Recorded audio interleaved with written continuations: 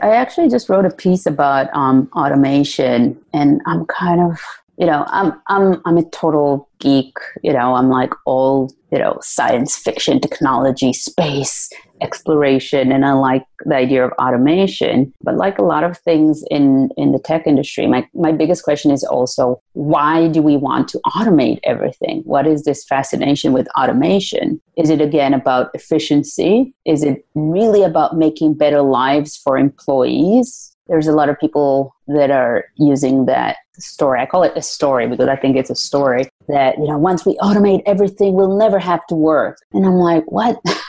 First of all, I love working. I don't want my job automated. I don't think it can be, but let's say it can. I don't want it. I'll feel so meaningless if I can't do what I do. I love what I'm doing. And yes, automation is fantastic to take away certain hazardous and unnecessary tasks from people. But it sounds to me quite funny that we created 80% of the jobs that we have today are man-made. I don't want to say fictional, but kind of, let's say they're side effects of the Industrial Revolution. Welcome to The Disruptors, the podcast about the future of all of us, where we look at the technologies, trends, and societal norms shaping our collective future.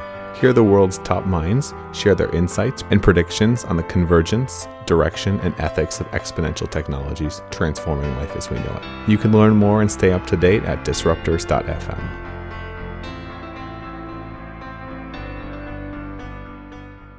The world looks different through rose-tinted glasses. Is the glass half full or, well, it depends. Are you wearing augmented reality glasses? What exactly are you seeing? Today we've got Galit Ariel on the program. She's a transdisciplinary creative, strategic thinker, and self-described digital hippie. Check out her work, you will understand why. This woman is amazing. She's the author of Augmenting Alice, The Future of Identity and Experience in Reality, and she explores the manner in which augmented reality's diffusion shifts cultural paradigms and redefines core concepts around culture, space, experience, ethics, and more. She's got an agency that helps clients and large brands do the same. She's been featured at TED, the Next Web, South by Southwest, and started a UK-based think tank at Ravensbourne University Architecture Center, looking at the future of urban environments and how they influence the human experience. In today's episode, we go heavy when we discuss life beyond move fast and break things, how augmented reality will connect all of us in unexpected ways, and why it'll beat out VR, what she thinks about automation jobs and more, why she's worried about the lack of humanity in tech, Galit's thoughts on what you can expect when it comes to AR epicness and which companies to expect it from, and why she's worried about privacy and rights going forward. This one's one where we get into a vast wealth of different issues surrounding the future of all of us and the way we live our lives, from Google Glasses, spying on people, and much, much more. You guys are going to enjoy this one. And when you do, please consider sharing this with a friend. Your support, your word of mouth referrals to friends, family members is the number one way that you can support our show, by helping us reach more people so that we can build a bigger mission around empowering individuals and creators around the world to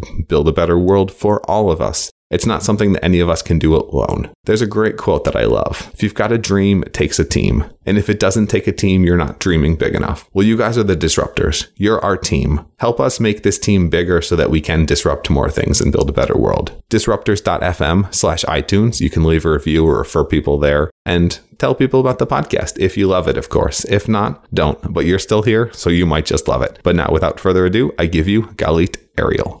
I work from Starbucks and drink a ton of coffee and love saving money. That's why I love the Cash App, the debit card from Square with boosts that save me $1 at coffee shops nationwide every time. No strings attached, no hidden fees. Seriously. People don't believe it until they try it. Then my mom tried it. She loved it. And you can get $5 free to fuel your caffeine addiction and save $1 on every cup of coffee every time by going to disruptors.fm/cash and signing up. I love the Cash App. And coffee. Seriously. Disruptors.fm/cash to support us, support your fix, and save money on coffee. And now, let's get on with the program. We choose to go to the moon in this decade and do the other things, not because they are easy, but because they are hard. So disruptors and disruptive, it's a dirty, terrible word. We were talking about it before the podcast. Why? Well, I'm really big on semantics and the meaning of words and wording. And I've been saying it for a while that for me, disruption is, let's say, a byproduct of innovation, but I'm seeing way too many, let's say, disruptive innovation or intentions that are more there just for the sake of disrupting and less for the sake of really creating better alternatives. And this is where I'm quite concerned when people talk about disruption. Some disruption is necessary, some disruption is inevitable, but I just have a feeling that a lot of people are putting their money and time in disrupting first and understanding what it is that they're disrupting and the consequences of the disruption much, much later when it's too late. Being human, that's a normal tendency that we have, but it truly affects, especially when we talk about exponential technologies that get embedded quite quickly and quite widely globally. It can affect entire cultures, societies, or cities. And a good example is the tourism industry, including a lot of platforms like Airbnb and Uber and Get Taxi that actually created a flux of tourists coming into cities that are not set up for this amount of people. And this heavily influences the quality of life of the residents, but also the economy and climate change, etc. And these are things that we need to be better at while we create disruptive technologies and innovation. It's fine to do them if you do apply the time and research before and during their application to understand speculative and potential impact of what you're creating. So basically, don't just move fast and break things. I think it's complicated though, because let's say that Uber tried to go to regulators when they were initially getting started. What were they going to say? We want to change the taxi industry so that it's easier to get a taxi. Well, sure, that doesn't sound like a problem. But the way that things get changed, a lot of times it's almost not a Black Mirror, what's the word? A black swan in terms of some things are very, very hard to predict. And then some things where we'll probably have people buying political election ads on Facebook should be much easier to predict. That just wasn't the effort there. Well, on Uber's case, I actually have to say I disagree, because I think when you look at their business model and that's if I talk about a lot of technology platforms, their business model is really efficiency and revenue based, right? So yeah, part of it is like to create a better, easier user experience for people that need the transportation, but very little was created there to protect, for example, the driver's industry or to put money into the protection and safety of the users. And it took them it was some hefty growing pains, especially with them, in creating a platform that is, let's say, better, although disputably it still has some ethical issues on certain levels. But when you cut the costs of traditional platforms, you're also cutting the protection and the buffers that exist there as well. The same thing is about banking, if we talk about cryptocurrency or blockchain. So yeah, there's a lot of residue and irreverent things, but they are there for a reason. If you don't stop to ask yourself, why are they there? Why were they their taxi companies? What is the benefit of having the old structures and institutions? You just jump into the solution, which is cutting off all these layers, you will create some harm inevitably. And it is very predictable, to be honest. You can't predict everything, and I don't expect, especially with technology, you can't sit and wait for approvals. You can't sit and wait for to test every single thing, but you at least have to have the intention to test and to create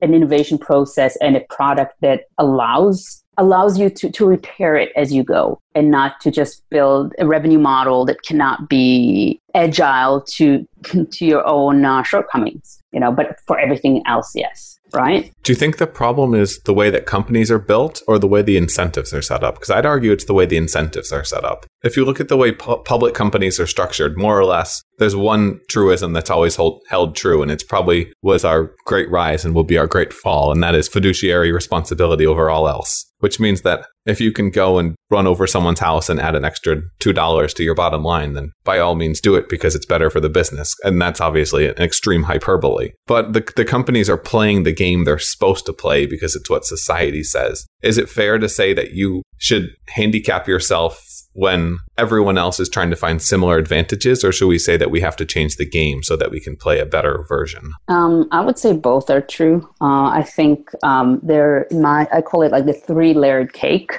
I always put the responsibility on top level for policymakers that are supposed to be creating some sort of framework. I don't want to say legislation, but at least a framework that helps protect society first and then companies and individuals later. That's where I think governance lies. I put it also on the companies themselves because, they're playing the games, but not everybody plays the game. I can find like really great examples of companies that are highly profitable and innovative and also ethical. It's not unheard of. So the idea, this kind of notion that, if you want to get ahead, you have to crush some consumers and societies. I completely disagree with that. And that's a choice. I don't think most companies started off as, evil, Knievel, trying to take over the world. But I think as they grow bigger and as they got trapped within their own economic, with the economy, the world economy and the incentives that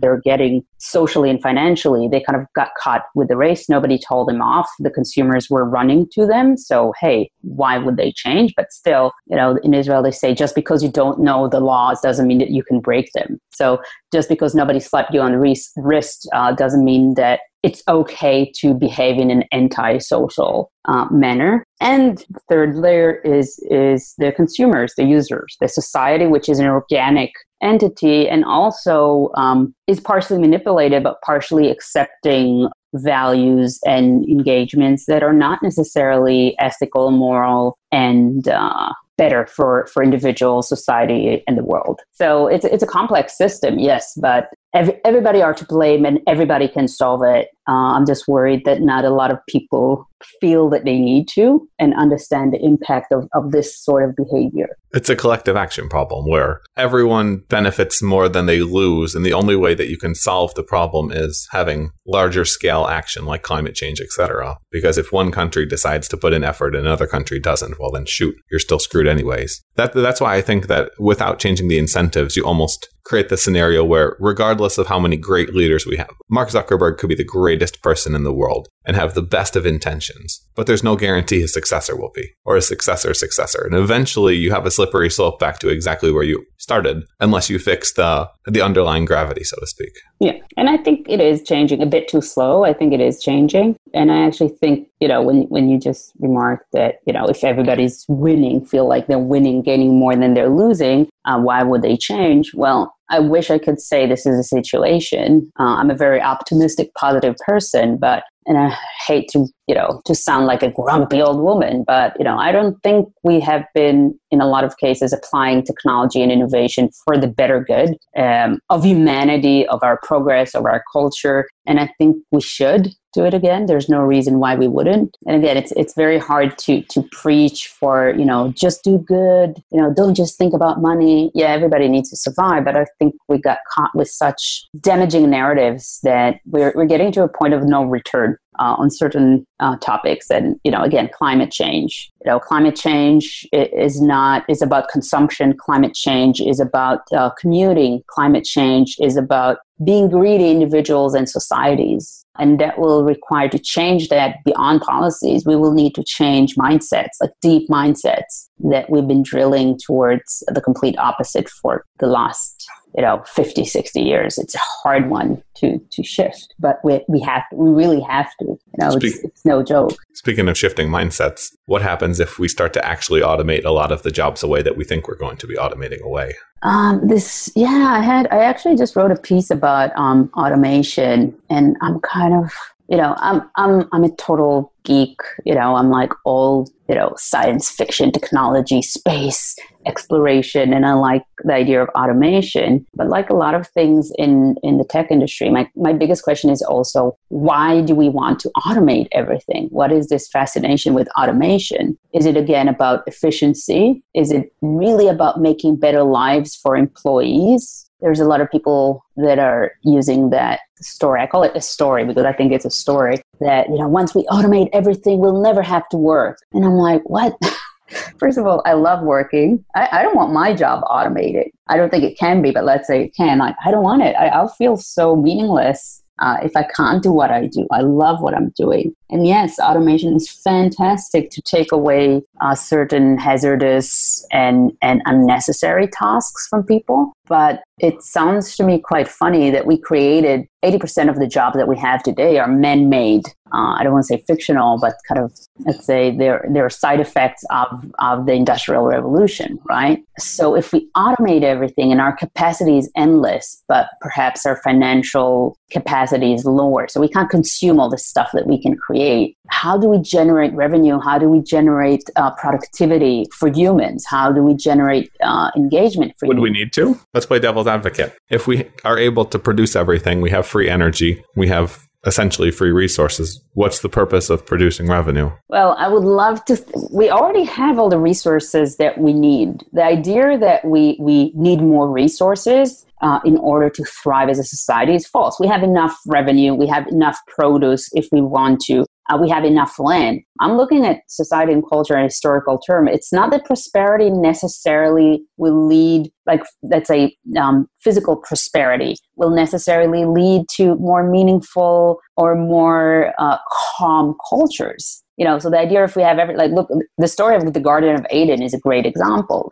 I'm not saying humans are evil, but humans also thrive on conflict, and they're not necessarily all good-willing, let's share it all, kumbaya humans. They want to have it all themselves. If we wanted to solve the hunger in Africa, we could have done it 10, 20 years ago. We could have done it. There is enough money. There is enough resources. There are enough resources. We're not doing it because, humans also have traits that are related to greediness and the survival instinct of the individual. I don't think this is a problem that we're really needing to solve. I think we're focusing on these utopian futures, and that's something that happens a lot with the tech industry. They're focusing on utopian futures where, in a weird way, human nature is out of the equation. They don't predict that good technologies will be applied by bad people, right? I don't think that most of the tech... They think like robots, and they think we're all robots, essentially. And we're humans. So this is why automation, in my mind, again, great thing for certain things, but I don't understand the obsession to the need to automate and quantify everything. I love obscurity. I think part of being human, part of the human experience is uncertainty. It's getting lost. When you're in a city, it's getting lost in a city, not necessarily navigating from A to B in the quickest time. We've been so automating our own culture that our values are just becoming about efficiency, oversimplification in a lot of cases, and kind of like abandoning the awe and beauty of just being, We're taking life and experience and making it digitized into ones and zeros. Yeah, and we can quantify it so we can sell more stuff, that's sad, I think. It is, and that at the same time, if we have the ability to move towards efficiency, if we have the ability to automate work, especially menial work, do we have a Luddite's obligation to society to keep around people for the sake of, in essence, giving them something to do with busy work? Or because it kind of creates that paradigm where if you're able to do it, are you obligated to help people escape the job? Or do you have to keep the job because the only way that society functions is capitalism, where they need to work, or at least in the US, we're going to throw them on the streets and let them starve to death? It creates a lot of interesting questions of how do we solve those problems? Yeah. And again, the idea that we need to save people from their jobs, the idea that anyone... Well, most people don't like their job. So I'm talking about most people work their job because they have to work their job. If you look at the stats, it's something like 60 or 70% of people find their jobs meaningless, don't think they contribute, or just straight up hate their jobs. I think there are people that enjoy their jobs. They like what they're doing. But think about this. Would you be doing what you could now if you didn't get paid, or if you didn't have to get paid from it? And the answer for you is yes. The answer for a lot of people is yes. But I feel like for the vast, vast majority, the answer is no. They would be doing something else that they found meaning from. With that, I completely agree. But again, is the solution, if the problem is people find their jobs meaningless, or people don't get satisfaction or the advancement they should out of their jobs, is the solution to eliminate jobs? as a system, or to, this is my thing with disruption. Do we want to just disrupt the system, or do we want to construct a better system? What is the better system that we can construct? What is the meaningful contribution that we can give to people in a way that they can be active if they want or not, that they can be having meaningful work or craft or whatever if they want or not? This is the utopian society we really need to strive for. The utopian society doesn't need to not have jobs and have everything automated. It just needs to have more meaning and more purpose and more opportunities, right? And is that what we're solving with automation? We need to automate some of those things. So we need to automate. We can't have people in the fields picking crops. I'm living in the US and I saw someone painting the road lines, and he's leaning out of a truck going ridiculous speeds on a highway. That's dangerous. Things that are dangerous, yes. Things that are dangerous and mundane and don't create value, yes. But how can we take this person and get him to do the same thing? Let's say he doesn't hate his job. Let's assume, because again, not everyone that do hard labor dislike their jobs. But they would rather do something else. Maybe, and again, we have to be very careful. Like statistics and data, and again, I'm not saying like laborers love what they do. A lot of them probably don't. There are certain jobs that I will never repeat in my life either. But again, the question is, how do we create meaning and value versus how do we make them avoid it? What would this person that you saw on the side of the road will do when he doesn't paint the road? Maybe he'll paint houses. Maybe he'll paint portraits. But I think almost inevitably we could say that he would do something else. Yeah. What if he can't find a job? This is his only job and this is how he pays his bills, and you just took it away from him. Is there a solution for that? I'm really happy to automate everything as long as I know that we find solutions to humans in the same time. I also had a great conversation. There is a lot of research being done about integrating automation and with emphasis of integrating versus replacement. And Made Digital in Denmark is actually a program that had been launched to figure out how to help Danish industries to stay in Denmark versus to outsource it elsewhere.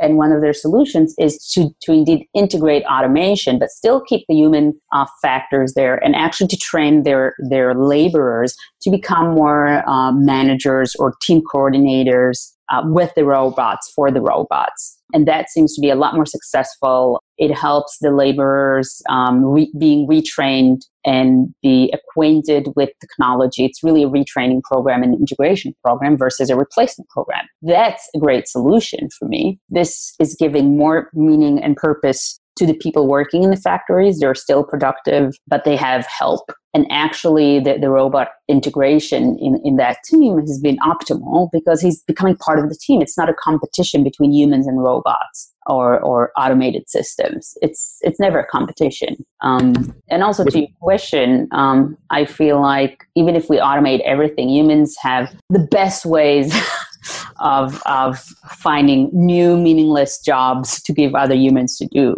Like people that get paid to wait in the line for your new iPhone for $20 an hour, right? Is that a job? It is, it is now.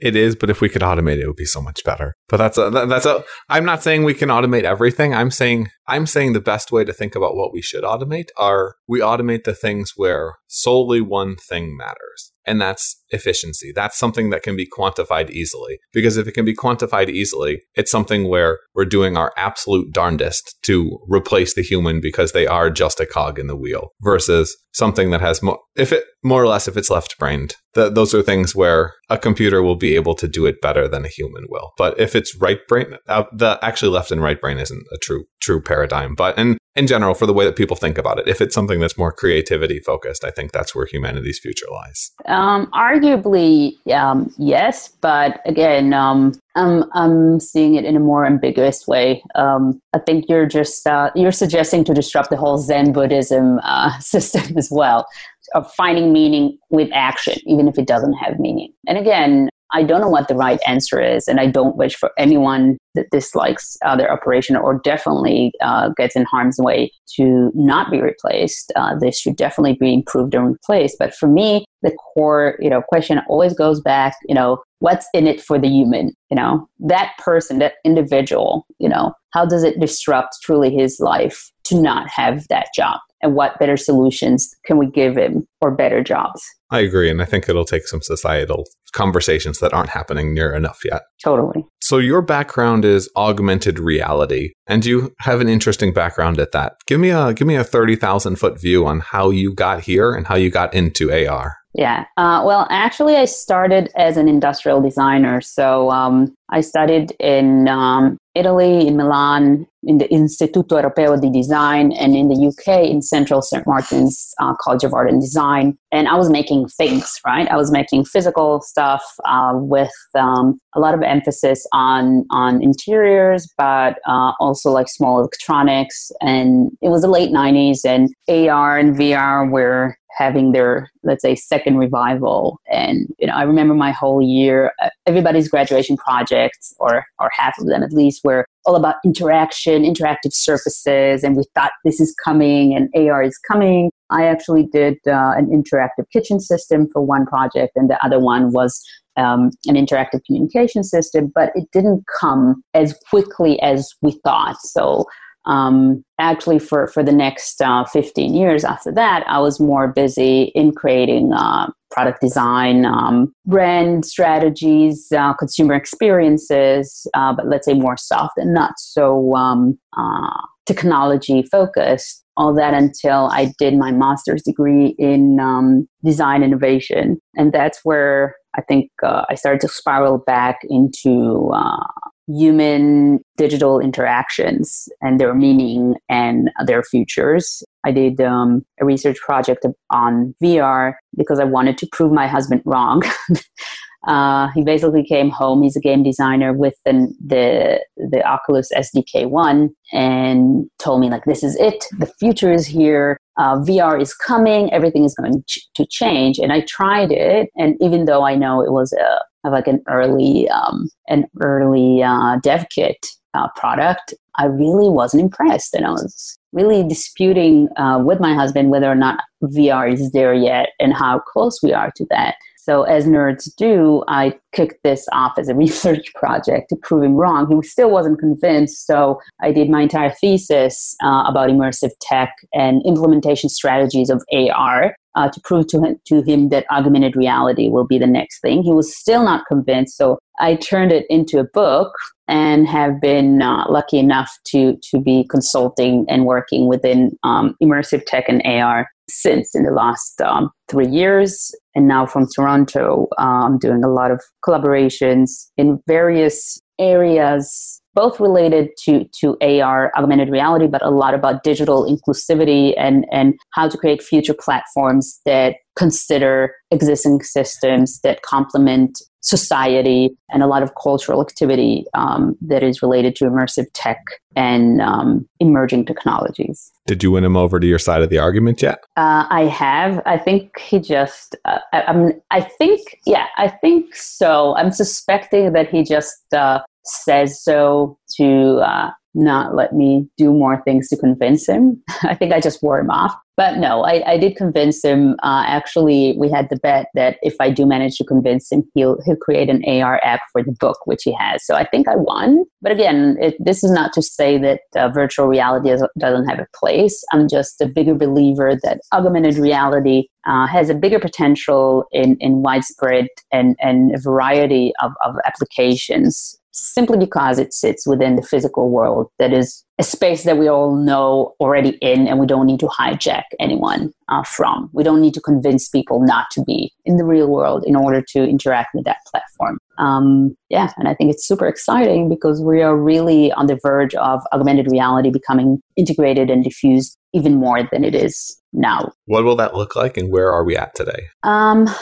We are still really standing, at the edge of the cliff and waiting to dive. What would it look like is a topic of a lot of discussions and arguments for people in the field. For example, wearable devices that are possibly the best way to experience AR, in my mind, will actually get integrated a lot later and a lot less than we think, especially when we talk about head-mounted devices. For a lot of reasons, some of the reasons we saw already with Google Glass that got hugely rejected at the time, partially because the applications for it were not mature enough for people to want to wear it all day long or even more than a short period of time. Secondly, because of issues of privacy and surveillance and social acceptance. Once you wear this device, you are becoming obviously not just a person within the experience, but a person that can register and record everything that is around him, partially because we're missing the content yet and the devices that are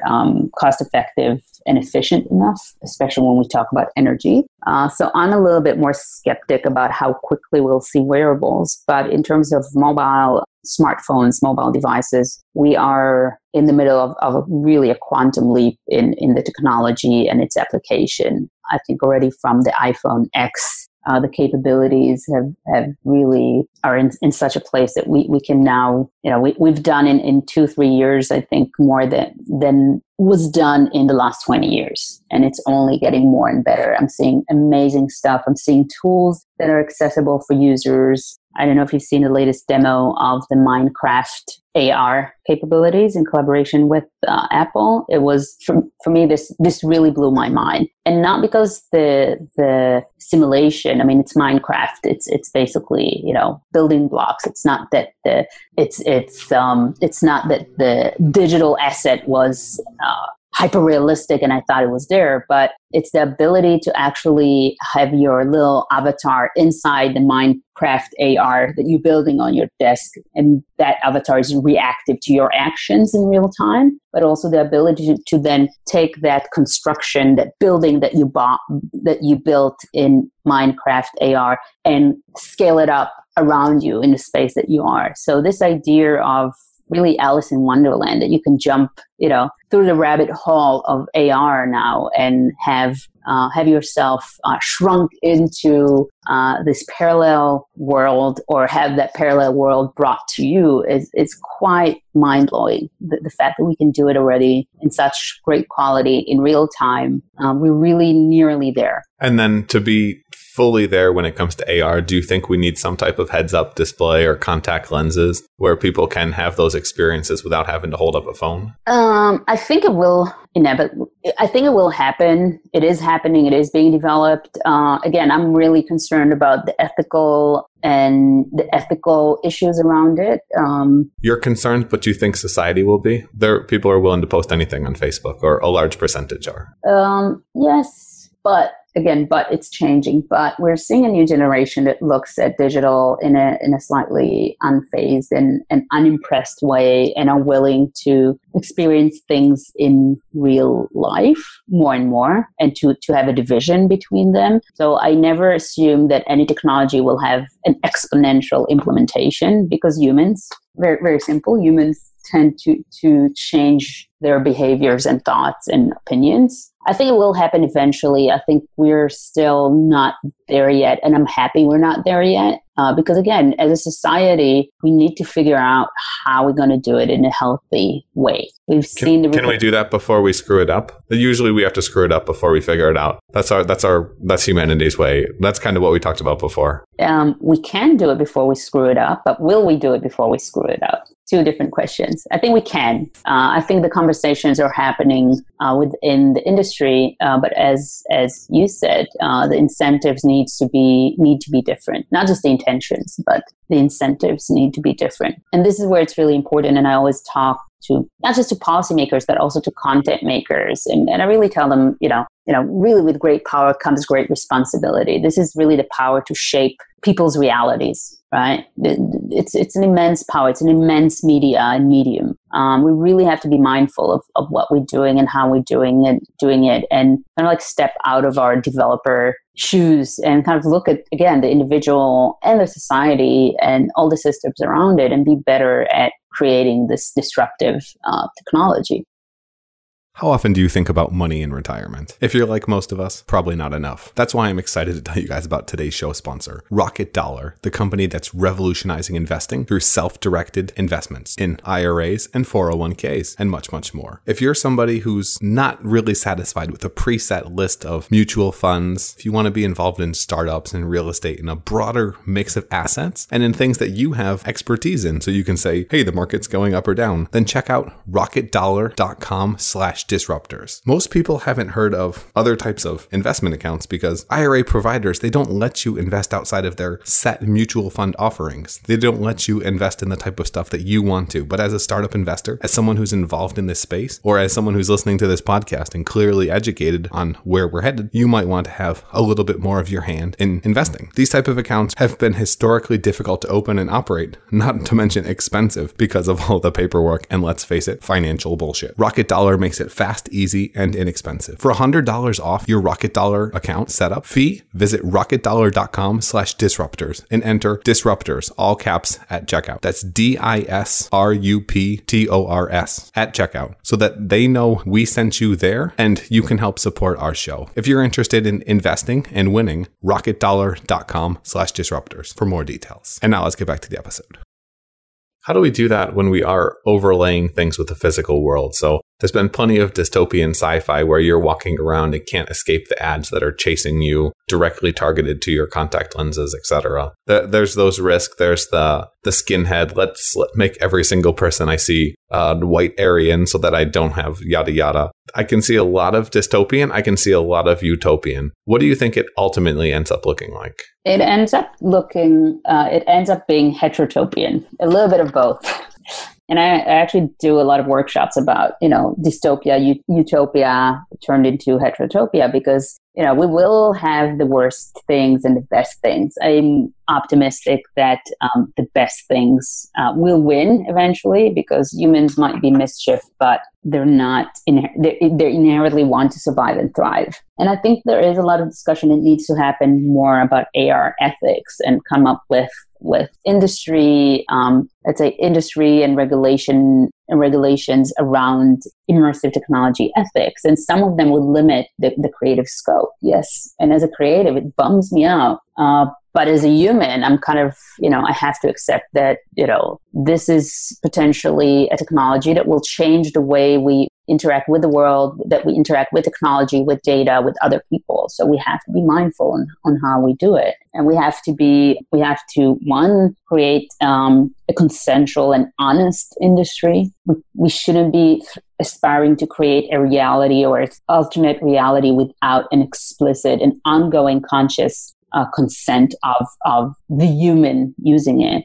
We need to respect privacy and agency in physical and mental spaces, because if we apply dark UX to augmented reality, it can be destructive. What's dark UX? Dark UX is the nudging mechanisms that are created by UX designers, such as alerts and reminders that kind of don't really contribute to the productivity of the user, but just puts them into an anxious mode that keeps them on the platform. That's dark UX. So it's effective, but it's not beneficial. It doesn't give anything to the user nothing except depression and anxiety. And this is where a lot of social media platforms are acknowledging it and kind of changing some of the settings. So, for example, you can't see in certain platforms the amount of followers. It's not quantifiable for an external person. So people are not chasing the amount of likes, but looking for perhaps more meaningful interactions on the platform in ways that will keep people on it, things like that. Or algorithms that are not spiraling up because of any interaction, negative or positive. In the past, any reaction was a good reaction, right? And now a lot of platforms are becoming more ethical and kind of like trying to block or, let's say, reward positive interaction versus negative. I don't know how you do it without changing the advertising model and going to a subscription model, because otherwise you're fighting gravity. Some changes will have to happen. But I think they are changing. I think these tech industries are diversifying and changing. And I think if they're not, they better do it, because the consumers are changing. If you look at the real numbers behind, the new users on social media platforms and user engagement, they are shifting, to the, let's say, I don't want to say to the light side, but to the light side. How many people do you know today that are just disinterested on going on social media? I know so many people that just close their accounts, not for all, but for many. So this kind of spot. Yeah, it's middle-aged and baby boomers that are on Facebook. You've got slightly younger kids on Snapchat. And then you've got, it's, and now all the kids today are playing Fortnite, and that's their social media. They just go and kill each other. But that's a whole nother story. But it is part of the story, because Fortnite is creating something, an added value that Facebook isn't. Facebook have been just, doing the same thing and trying to sell us stuff. And the magic disappeared. And now comes a new platform and changes the rules of the game. This is why, social media is going to be here probably for the next few years. But not the same way that we know it, not as a scroll wall of showing your holiday pictures. Just to make everyone else feel bad and to make yourself feel good. Yeah, it's it gamified the worst in us, and hopefully we start to get past some of that. What do you think about the players going forward for augmented and virtual reality? You've got Apple, you've got your mystical magic leap,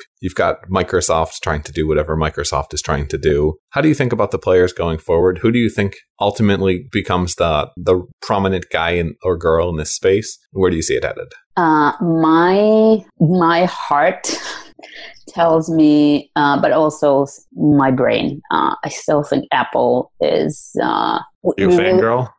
I am, but I'm also very critical about some of the products that they released and the platforms they released in the last few years. So I'm a fangirl in the sense that I think Apple can get it right. I don't think they have yet, but I think they can get it right, because they have a unique position of having a closed system that helps. They have a closed system. They have a pile of cash. They have some of the best people recruited to work for them. They have a very profound understanding of user interaction and their users and digital interaction. That's undisputed. And they can build a hardware, software, and the entire ecosystem around it with Apple Pay. They have the whole package. They have all the tools to succeed, and they are taking their time. And everything that I've seen that comes from them is fantastic. You missed the one most important aspect, and that is they have the fans, or depending on the product or how you look at it, suckers who are willing to go and buy whatever product comes out. The early adapters they have for sure. What will happen next? Because they have launched some AR capabilities, and a lot of the users, actually their existing users, are not using it that much. But again, I think they haven't rolled out yet. They're showing bits and bobs of the AR, but they haven't rolled it out yet in the way that they can and they will. It's been soft launch. So I'm a big believer of Apple. Microsoft is doing great work, a lot of collaborations. They really are sober about where it is. They really are focusing on AR for enterprise. They're really doing the right thing.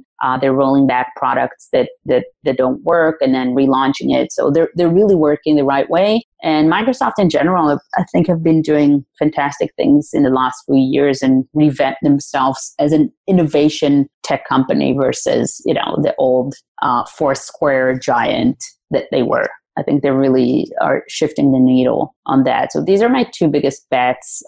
Google are doing a lot of work, amazing work in AR, but they're incompetent at hardware. Yeah, the hardware hinders them, but also I think a lot of the things they're doing are great. But I think, again, they're thinking they have the advertisement lens. They're so focused and trying to sell you things through what they're building eventually that I'm kind of, I'm not excited by it as a user, by some of the stuff.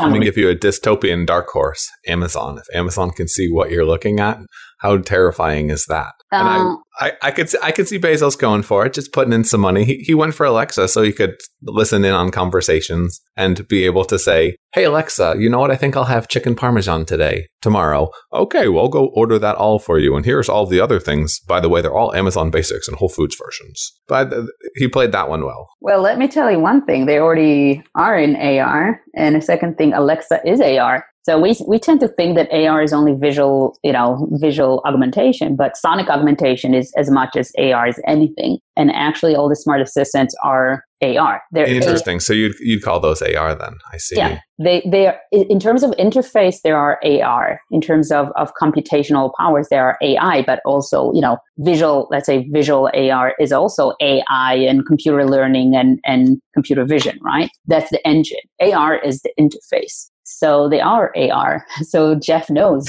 already. Again, but even with Amazon, again, I think they don't have the whole package. I think they'll be there for sure. Amazon and Alibaba, they'll be there. They are investing in this space. But again, you need a lot more than intention and money. You need to understand how people interact with technology, really deeply understand with technology in the real world. Apple knows it. Microsoft knows it because they have this competence in creating hardware and physical user interfaces. So they have an advantage that other platforms don't have. Magically, I would prefer to keep the fifth on that. I have mixed feelings about them. I think they have the best of intentions. I think they've done great things for the industry. I don't know if they will be the winner. They might be in the running. They certainly got the cyberpunk look down. Yeah, that's actually not in my mind not a winning feature. It's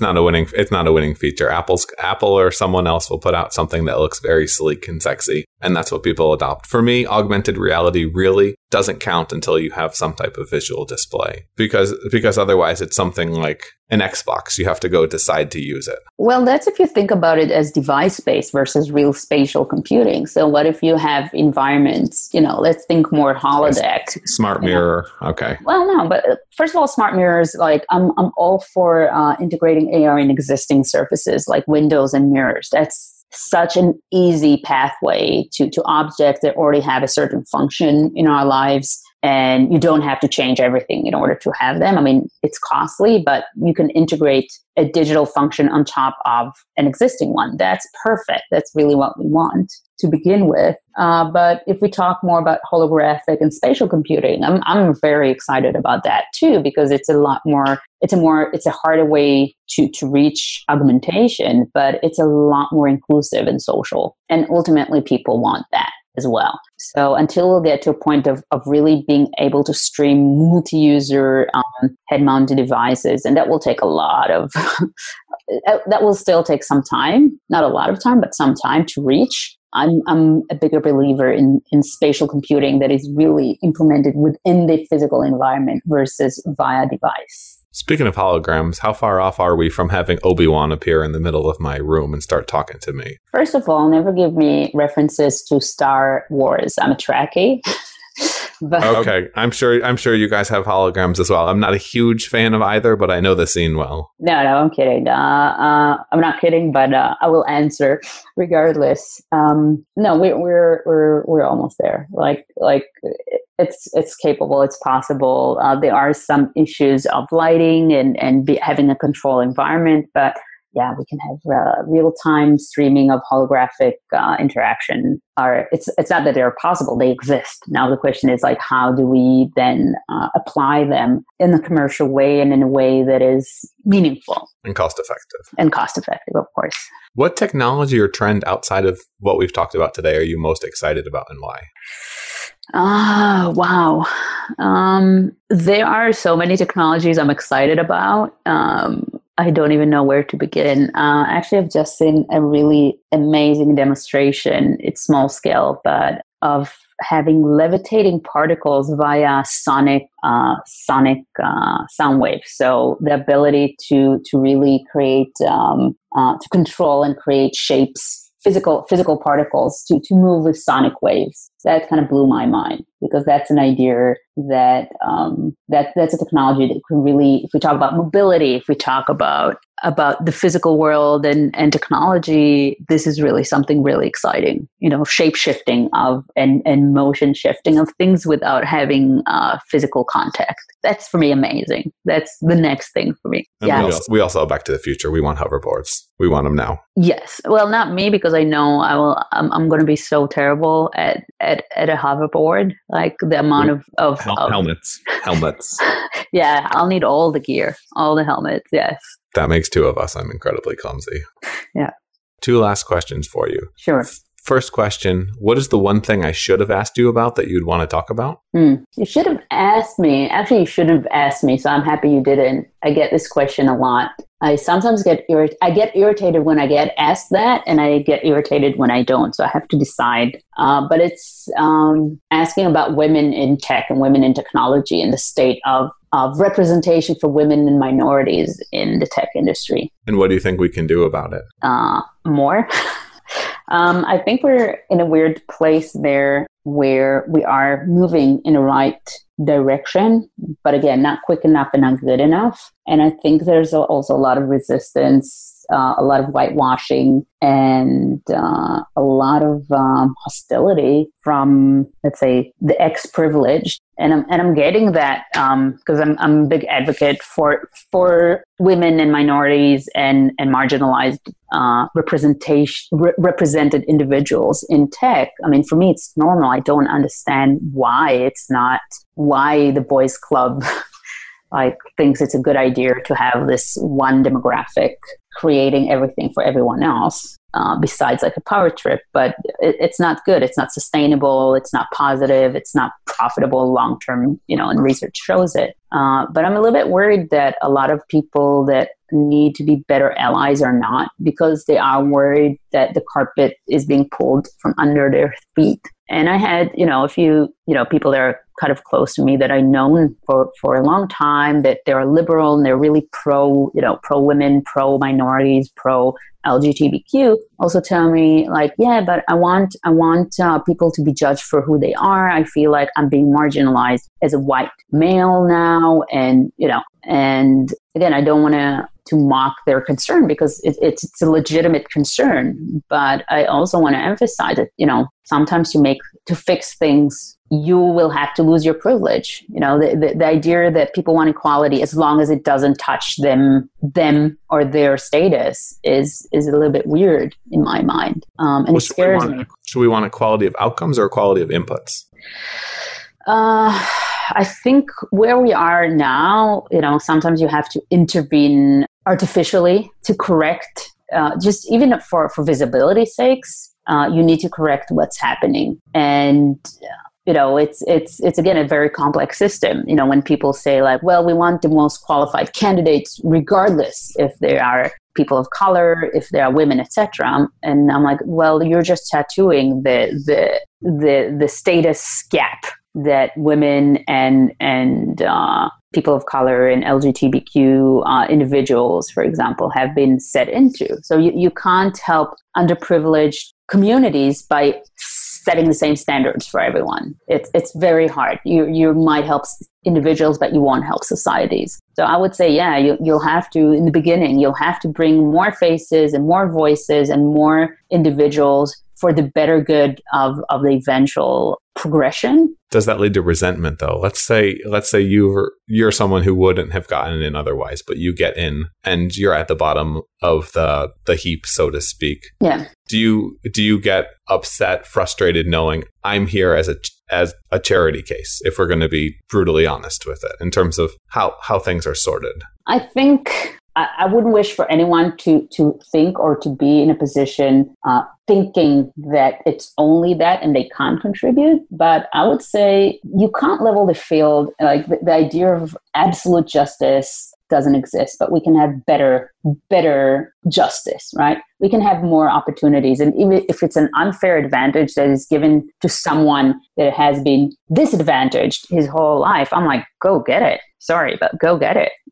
I think you're better with doing the adjustments on the input side versus the filtering side. Because if you do it on the filtering side, then you're creating that paradigm of, I imagine you could kind of analogize it to having a natural child and then adopting one. There's going to be some type of tensions that occur there just because one and the other. And I feel like you could create similar things. I'm thinking, we had somebody on the podcast a while back, and he was saying something to the effect of 80% of Asian students that applied, I want to say it was to Harvard, were in the top 20%. And 80% of African American students that applied and got into Harvard were in the bottom 20% of the ones that got in. And it was bringing up the the differences between having set quotas and people that were getting rejected despite being at least metric-based much better candidates and performing better. But the question is also about the filtering system to begin with, because again, if you set a filtering system that was always adequate to the elite or to a certain demographic, yeah, that demographic will excel in that regardless. Like I just started reading this fantastic article about, the fact that, I wish I would remember the name of it, but it's talking about how like space exploration and space stations were built for men. So, they were built for men ergonomically. They were built for men, on a lot of physiological levels. So how do you expect female astronauts to excel in an environment where that was built for men? And the same thing about this, these whole paradigms. And if the filtering system allows only one, if you create, a lunch bias in, bias out. Yeah, bias in, bias out. Yeah, then it will never change. It will never change. You'll only automate or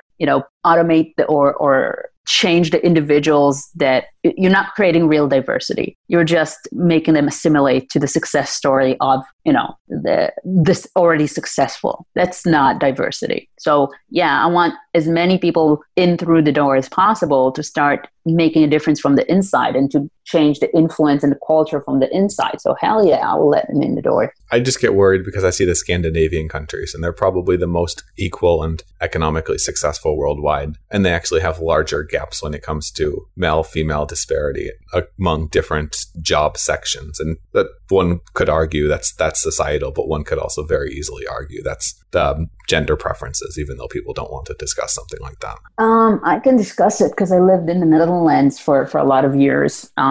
So it's funny because you're right in that sense, but it's partially it's for other reasons. It's for in my mind, it's for actually giving such great benefits for women after they give birth that in certain cases women don't have the desire or need to go back to work because they're sufficiently supported and funded.